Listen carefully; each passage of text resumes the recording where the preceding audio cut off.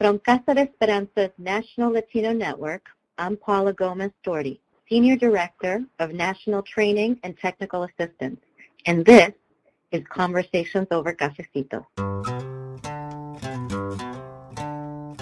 We'll be exploring identity, talking to advocates, parents, nonprofit leaders, trailblazers, policy influencers, and more about what they wish they had known before entering their profession or area of expertise.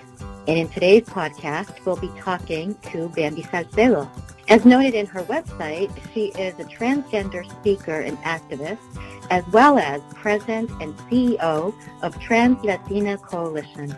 Bamby, welcome, and thank you for speaking with us today. Thank you so much for the opportunity, and I also want to take this opportunity to send my love and appreciation to all the listeners who are joining us today. Thank you. Thank you. So I have been following you and reading about you and looking you up on YouTube, and then seeing some of your interviews. And also you have a documentary, Transvisible, that I'd love to hear more about. So it's evidence that you are a powerhouse advocate, activist.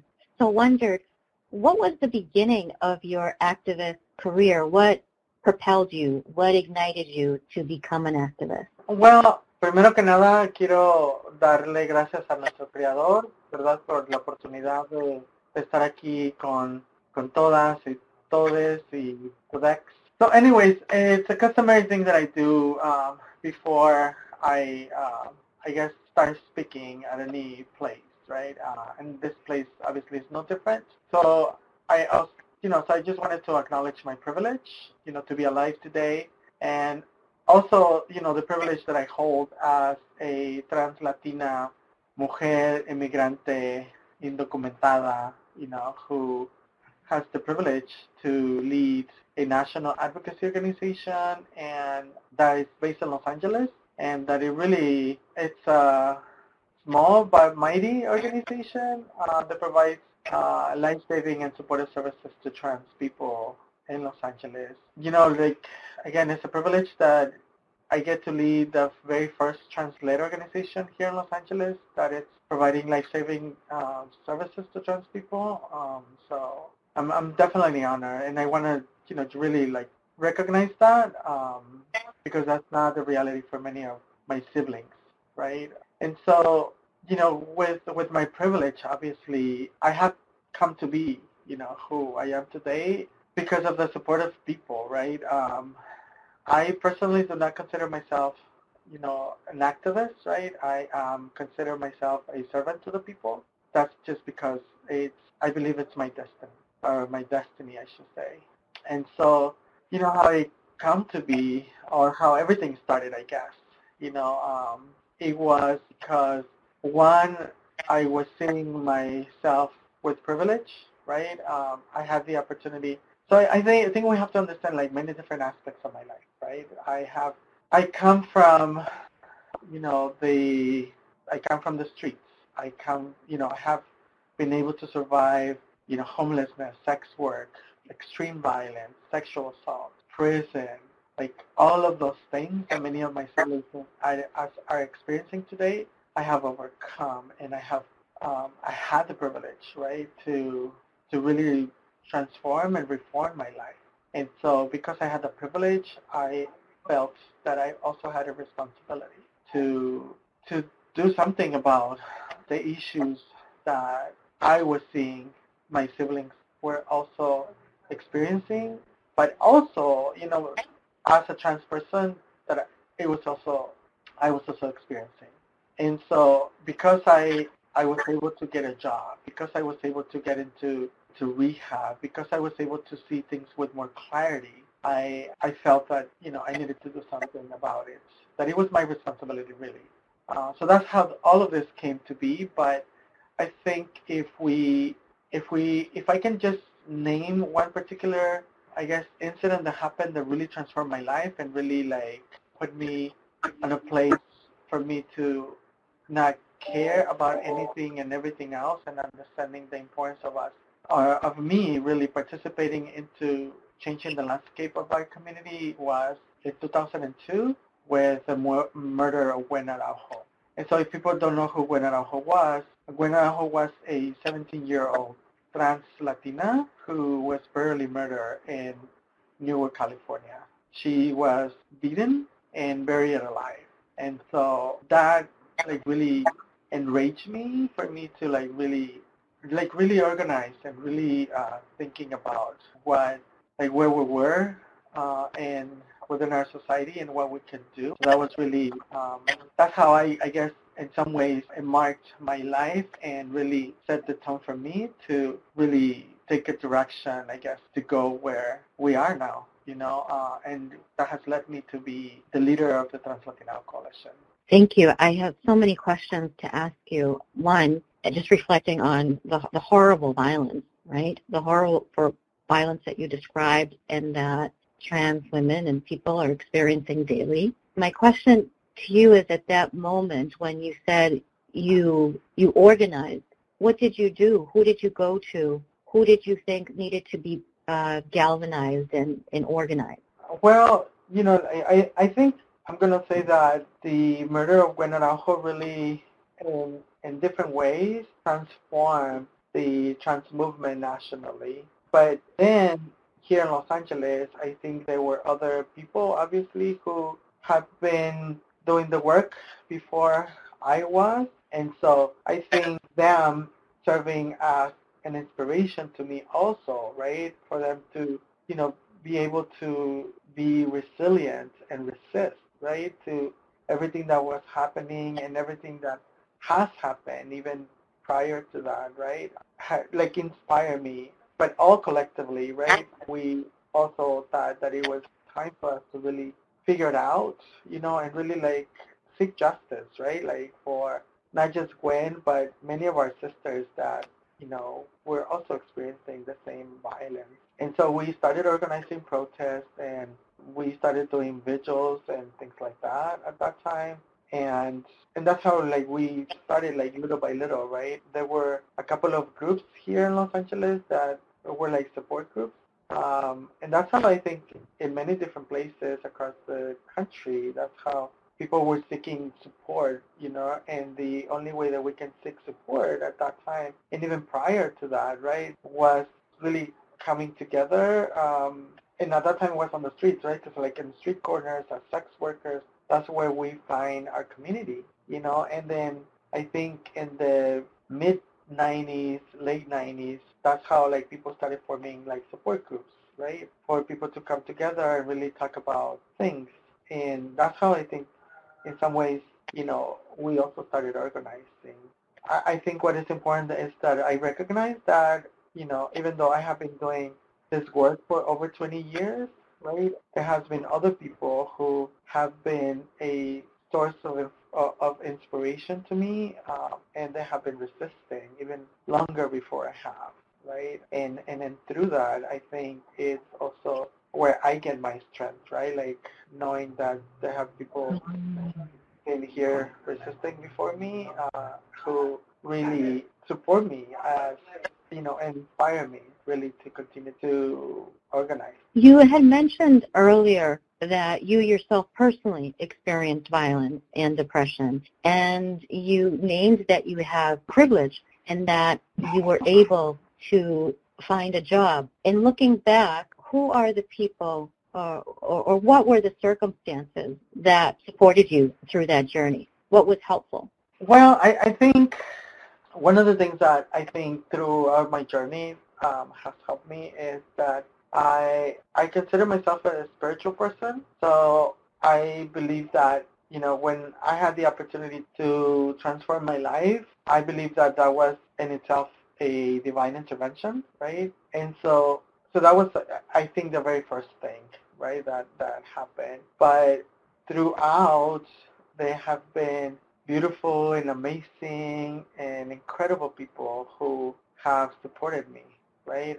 And so I think that has been sort of or those individuals have been sort of the individuals who have uplifted me and supported me, right, to become the person that I am today. I always refer to myself as a community investment, right, because it really has been the community right? And not just the trans community, but just, the community, right? Like collectively, cis, gay, like cis people, cis hetero, people, gay, lesbian, like members of the LGBTQ community, members of the trans community, people in the HIV field, people in the anti-violence field, people in the immigration field, the women's, I mean, like you name it, I have been part of so many different movements and so many different groups and being part of people's lives and people being part of my life that, everyone has contributed for me to really be where I am today.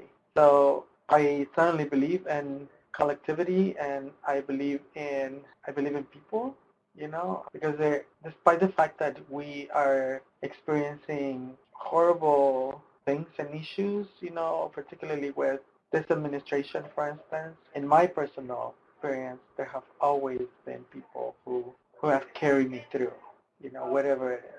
And I think through that, I have also used that, right, and my privilege to also support other members of my community. So that's how I see things. That's great. That's great. So it's the community. It's the fortune to have people around you, people before you. It's multiple communities, as you described, and it's also, you said, spirituality. And is spirituality something that you practice daily? How does that help you with your resilience, with your strength, with your advocacy? To me, obviously, spirituality is one of the things that are, I guess, at my core. I definitely believe in a higher being that I choose to call God. And so I communicate with my higher power every day, in whatever form, like I believe that I don't necessarily have to be kneeling in order for me to be able to communicate with my higher power, right? Like, I believe that personally, as long as that there's that communication, it doesn't matter where it is, right? It could be, yeah, and anytime, and you know what I mean? It's kind of like sex. As long as you do it, you're good, I don't know, you know? I mean, sex obviously is, to me, is also an important aspect of people's lives. But yes, I practice different things. One is the communication with my higher power, but the other, the first thing that I do, for instance, I drink water when I wake up. That's the very first that I do. I meditate in the morning, which is obviously a form of communicating with my higher power. And I also do a recollection of what my day was, which is also, communicating with my higher power. And, I believe in energy. Like I carry like my protection. I carry a rainbow obsidian, as a protection. I have tourmaline in my office. I have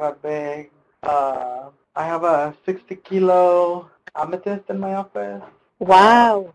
Yeah, I mean, there's different things, that I practice that is part of, like, my connection with my higher power, and how do I also take care of myself, and that's one of the reasons why I also chose to become vegan about 2 years ago, which is part of my connection and my spirituality. And, people often think, like, becoming a vegan is, and it could be obviously for health reasons, but I think for me it's all of that, right? It's really like my connection with my higher power, and also, which is, the connection to my body and everything else. So yeah, those are things that I do.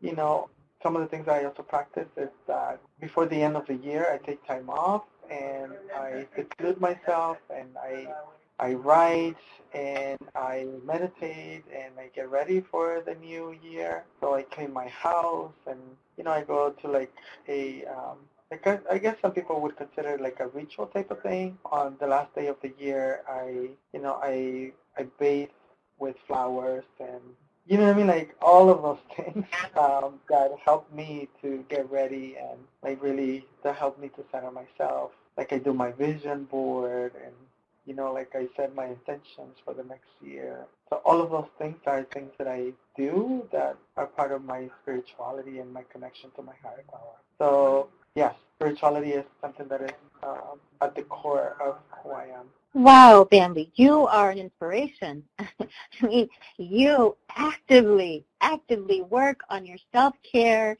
and your spirituality, and it's admirable. Yeah. So I'm intrigued. So you did this, now this is the first month of the year, and as you look at 2020, what is it that you're excited about? What are you excited about in the future? There's different things that I am certainly excited, about the future. So I mean, the way I'm looking at it is, 2020 is the beginning of a new decade, right? And so I have a vision for our organization. So what I'm going to do this year is I'm going to launch a capital campaign for us to raise, Yeah. for us to raise funds for us to find our new home, our permanent home.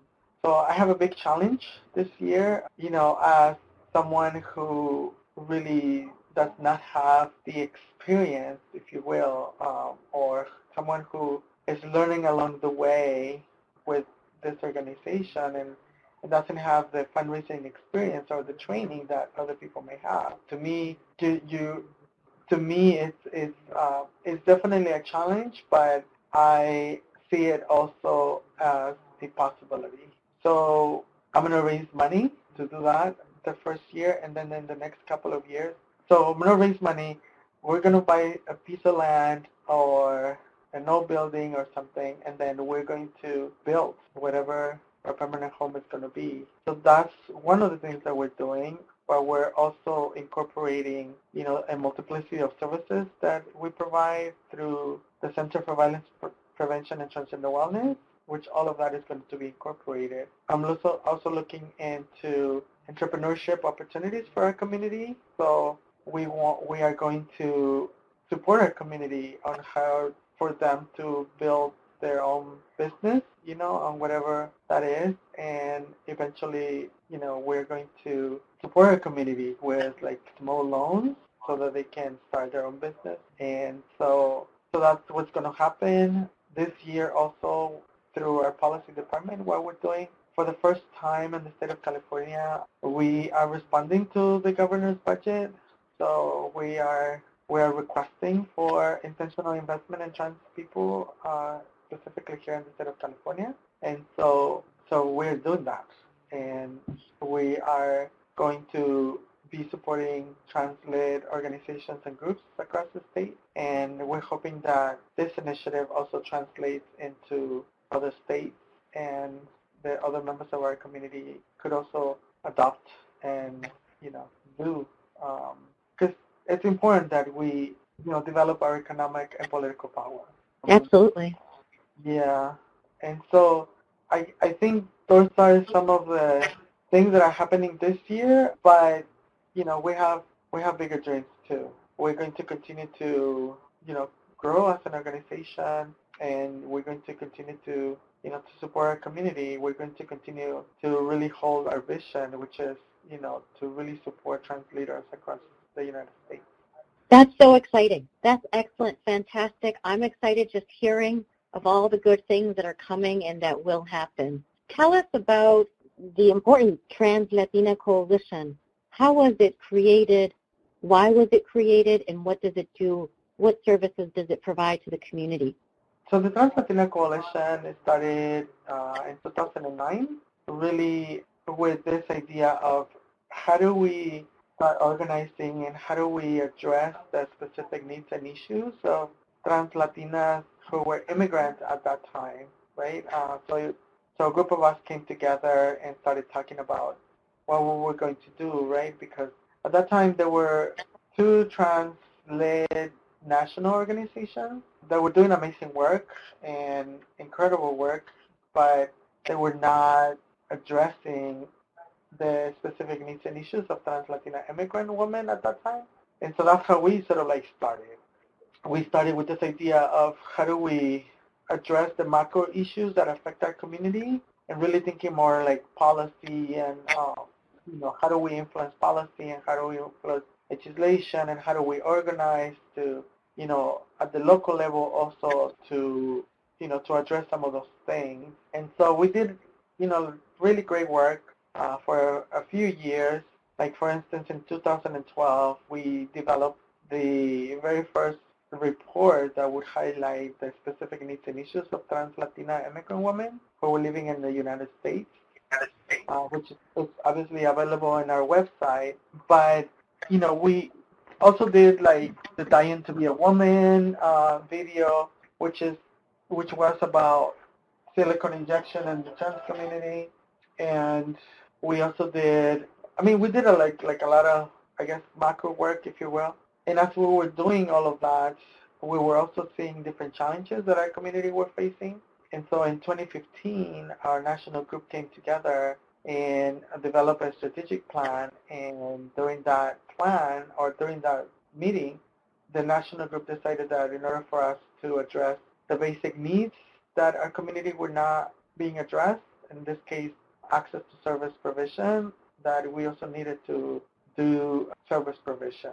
And so that's how the Center for Violence Prevention and Transgender Wellness came to be. And we got our first grant in 2016, to be able to provide case management to individuals who were getting released from prison, jail, or immigration detention. So we started with like a reentry case management model. And then, so that was in 2016. We are now in 2020, and just 4 years, we have been able to build a $1 million organization. We have here in Los Angeles reentry services, we have legal services, we have an anti-violence project, we give lunch every day, we have interns, we're developing our mental health services. I mean, like I said, in 4 years, there's now 10 of us working. We have a rapid response team in New Mexico supporting trans people who are getting released from immigration detention, but also those who are inside immigration detention. We do a lot of like recidivism work.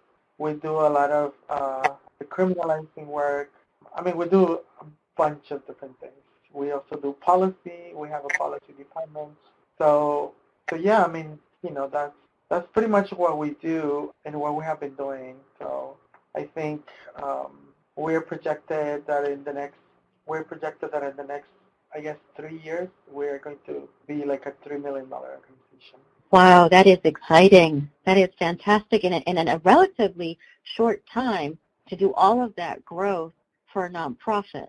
A lot of what you said of what you're providing really described sort of the experiences of trans Latinas, but I wanted to ask you so that our listeners could understand, what are the challenges, what are the experiences that trans Latinas are facing in the United States? You mentioned immigration was one.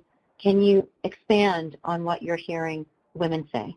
Yeah, I mean, I think definitely. So I think it's important that we recognize that, the challenges that any trans or gender nonconforming individual face are sort of like intertwined with one another, right? But I definitely, I'm going to take the liberty to say that trans women particularly are more, I guess, prone to be victims of violence. And so certainly violence is one of the things that, trans Latinas experience. I mentioned a little while ago the report that we did in 2012, which is called the Transvisible Report. And in that report, 99% of the individuals who were interviewed, who were all trans Latina immigrant women, reported that they fled their countries because of violence, right? So in other words, seeking refuge here in this country from the violence. And in many ways, trans women or, trans individuals who are Latinx trying to seek refuge in this country and trying to find the American dream, we often find the American nightmare when we're here, right? For different reasons. One is that I think we also have to understand the acculturation process that needs to happen for someone who is an immigrant, right? The shock of culture that happens through that process is definitely one of the things that is also a challenge, right? It's not the same when you migrate, for instance, from because even like Los Angeles, San Francisco, New York, those are big cities that many people who are of trans experience tend to migrate to, right, from the United States. But when you come from another country, such as, Latin America, for instance, it's definitely a culture shock, right? And so then again, the acculturation process that needs to happen, which includes, the food that we eat, which includes, how we dress, customs that we may have, our friends, if we have family, the family that we left, the family that we have here, and how oftentimes, some of our family members don't want us to be who we are, so that's also a challenge in itself, trying to navigate that, which oftentimes leads for us to end up on the streets, right?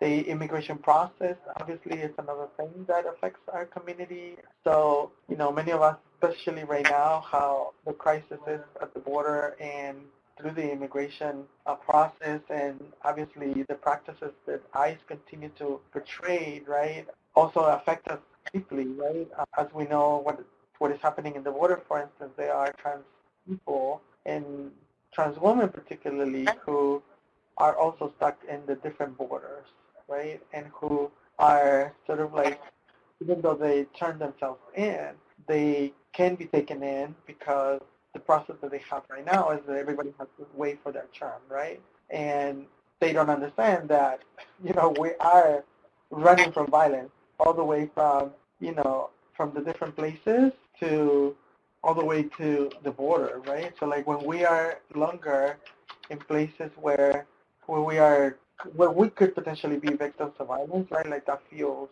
the violence that we experience. So that in itself is definitely a challenge. Not only that, but also those who have the ability to turn themselves in and end up in immigration detention, right? The experiences of trans women in immigration detention are completely different than all the individuals who are detained in immigration detention. And I know that one of the focuses right now, right, like, or the rhetoric that is happening is, this separation of families, right, which is obviously super unfortunate and sad, really. But people don't really talk about the injustices that trans women experience in immigration detention, right? The violence that we experience even inside immigration detention, despite the fact that, there was a memo in 2015 that DHS put together, ICE and Homeland Security, right, put together, saying that, trans women were supposed to be safe in ICE detention. That's not necessarily true, and despite the fact that, ICE has created a particular pod for years now after that memo came out that, that are dedicating a specific unit to house trans women, which they claim is better, right? But that's not necessarily true. So that is happening, and also that unit that they have housed about 40 trans women, and we know that there are trans women in other immigration detentions like San Diego and Texas and Georgia and, in other places, Arizona. And so those women particularly obviously, have even more challenges, right, than the ones who are in this trans-specific and dedicated pod. And so all of those things, we don't talk about those things, right? Like we don't talk about the specific issues that trans women who are in immigration detention encounter.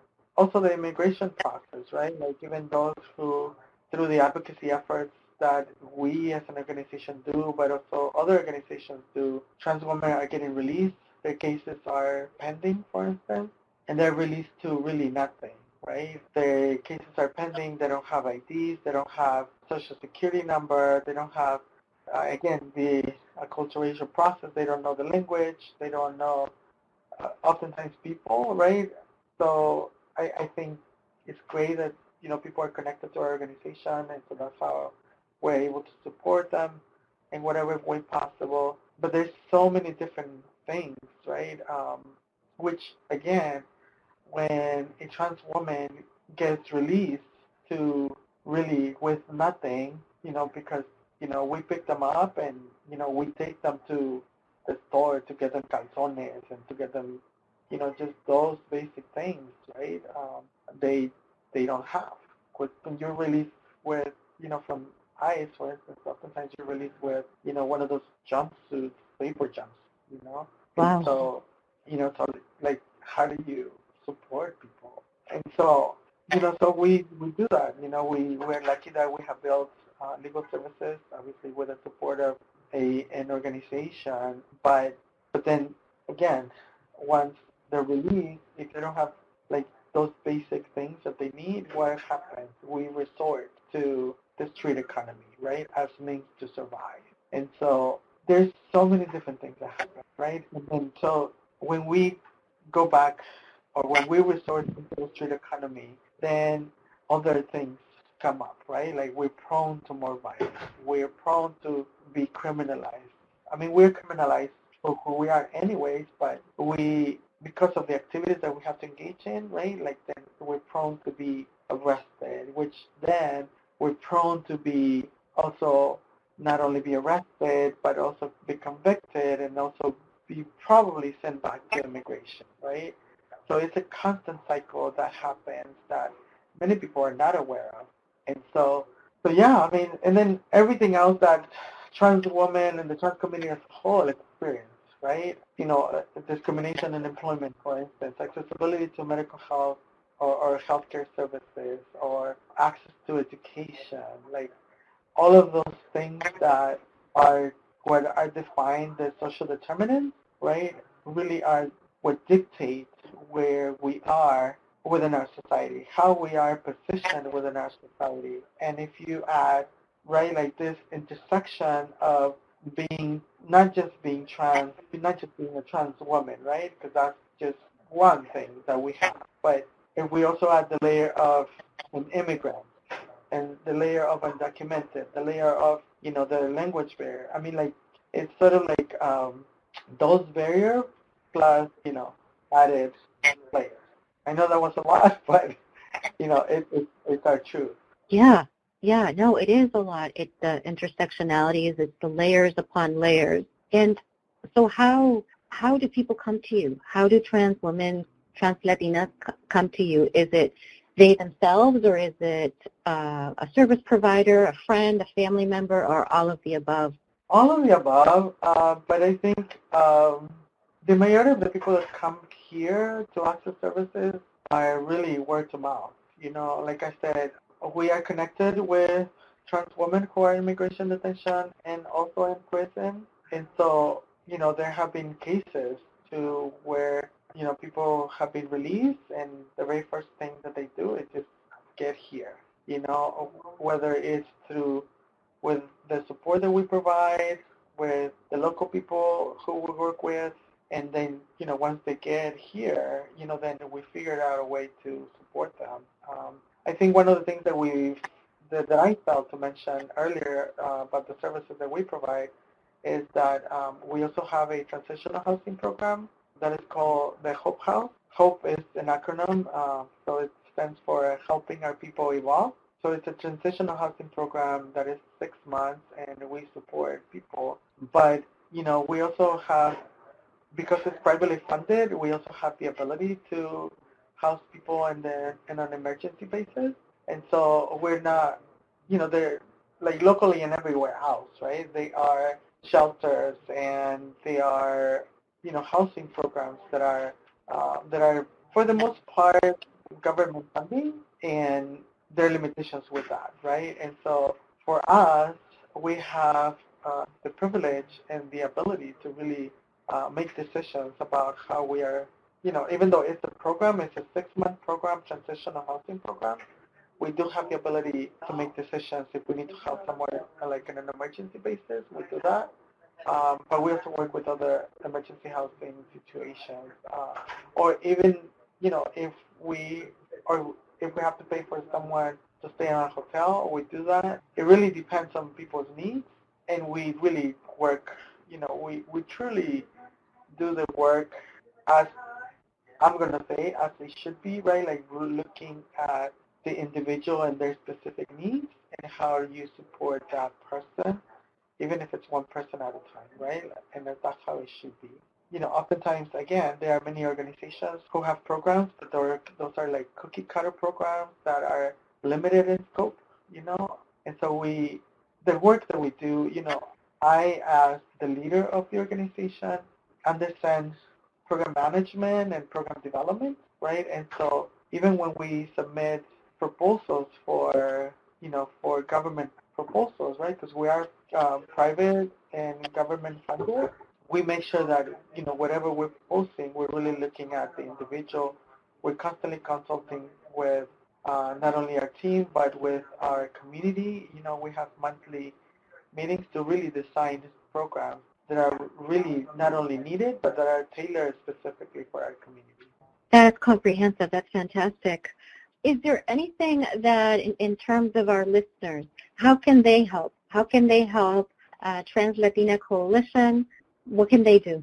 Well, there's different things people could do, and I think the very first thing that anyone can do, and it's super simple and super easy to do, and I think the first thing that we need to start with really is for us to open our minds and our hearts, right? Like, really, if we have the willingness to do that, then we can see where we are, right, as individuals, and we can see how we can support people, right? And in this case, if we're talking about TransLatinas, I also want to say that, of course, I want to invite for listeners to, to support our organization, which is the TransLatina Coalition. But I also want to say that there are many different groups and organizations that are in other places that are also doing great work, that I want to invite people for them to learn about them and to really support their work and to really support trans leadership, right? So I want to invite for people to do that. But if people want to also learn about, the work that we do, please check out our website. There's multiple reports that we have generated that people can have access to if they want to learn more, that they can use for programs and grants that they want to write for their organizations. It's free information, so take advantage of that. But also, if people feel enticed to really donate to the great work that we're doing, please become one of our, recurrent donors, whatever you can. I mean, if you're a wealthy person and want to donate space, we're looking for a space, please, support us in that way. Or if you want to donate, $1 million, we also welcome that, or even if it's $10, right? Like if it's $10 a month, like I said earlier, we send commissary money to Transforming Court and Immigration Detention, and right now we're sending $30 per month, and right now we have 30 people that we're sending, so we're spending about $900 a month just on commissary money. So if you want to sponsor a trans woman, and if you can make a donation of $30 a month, we'll support someone who is in immigration detention. So that's another way. But, we're constantly looking for beautiful and amazing people that wants to support our organization. So I think depending on people's abilities and people's skills, right, we welcome, people's support. Like if you're an amazing grant writer and want to help me to write a grant, please do, because we don't have a development person, we don't have a communications person, like I'm it, right? And so Wow. I say, like, I'm juggling multiple hats, and I'm doing multiple things. There's definitely people that help me, but my work is very challenging, and especially now that I want to raise a lot of money for our new home, I'm definitely going to need more support than ever. And so I would also, want people to I want to invite people to follow us on our social media, so that people are updated on, what we do. And also, like we right now we have a campaign to free Kelly. So Kelly is a 23-year-old Salvadorian trans woman who has been in immigration detention for over 2 years. And right now she's the trans woman who has been in immigration detention the longest. And so we are demanding that ICE releases her. And so if people want to sign our petition and, if people have, if they can talk to their elected officials to sign on our congressional letter, would be great. So yeah, I mean, there's a bunch of ways that people can definitely be involved, not only with our organization, but again, I want to really encourage for people to learn about the local work that is happening and how people can support, all the work that is happening. But of course, please do support our organization, but also don't forget about other amazing work that is happening in other places. Wonderful. So for listeners to support their local community as well as your organization, and if they wanted to find you, they could find you at TransLatinaCoalition.org? Yes, I mean, like personally also, like, if people want to see what I'm up to and stuff, people can certainly, check me out on my social media, Facebook /Bamby Salcedo, and Instagram at La Bamby, LABAMBY, and in Twitter at Yo Soy La Bamby. So, so that's another way that people can totally, follow me. I don't use Snapchat a lot, but I also have an account in Snapchat. But anyways, Twitter, Instagram, Facebook, it's probably the ones that I use most commonly. But yeah, and anything that I could do to support, please let us know. And, again, we're always looking to work with people and collaborate with people because the work does not happen in silos. At least we know that. Absolutely. Well, Bamby, this has been an absolute honor and pleasure. I want to talk to you more, and we are at the end of our podcast, but it was thrilling to hear you, really exciting. I'm excited for your 2020 to come, lots of goals and plans, and we'll absolutely have you on the podcast again. This has been another episode of Conversations Over Cafecito, brought to you by the National Latino Network for Healthy Families and Communities, a project of Casa de Esperanza that builds bridges and connections among research, practice, and policy to advance effective response to eliminate domestic violence and promote healthy relationships within Latino families and communities. For more information, visit nationallatinonetwork.org. This podcast was produced by the National Latino team with music by Horton. Thanks for listening.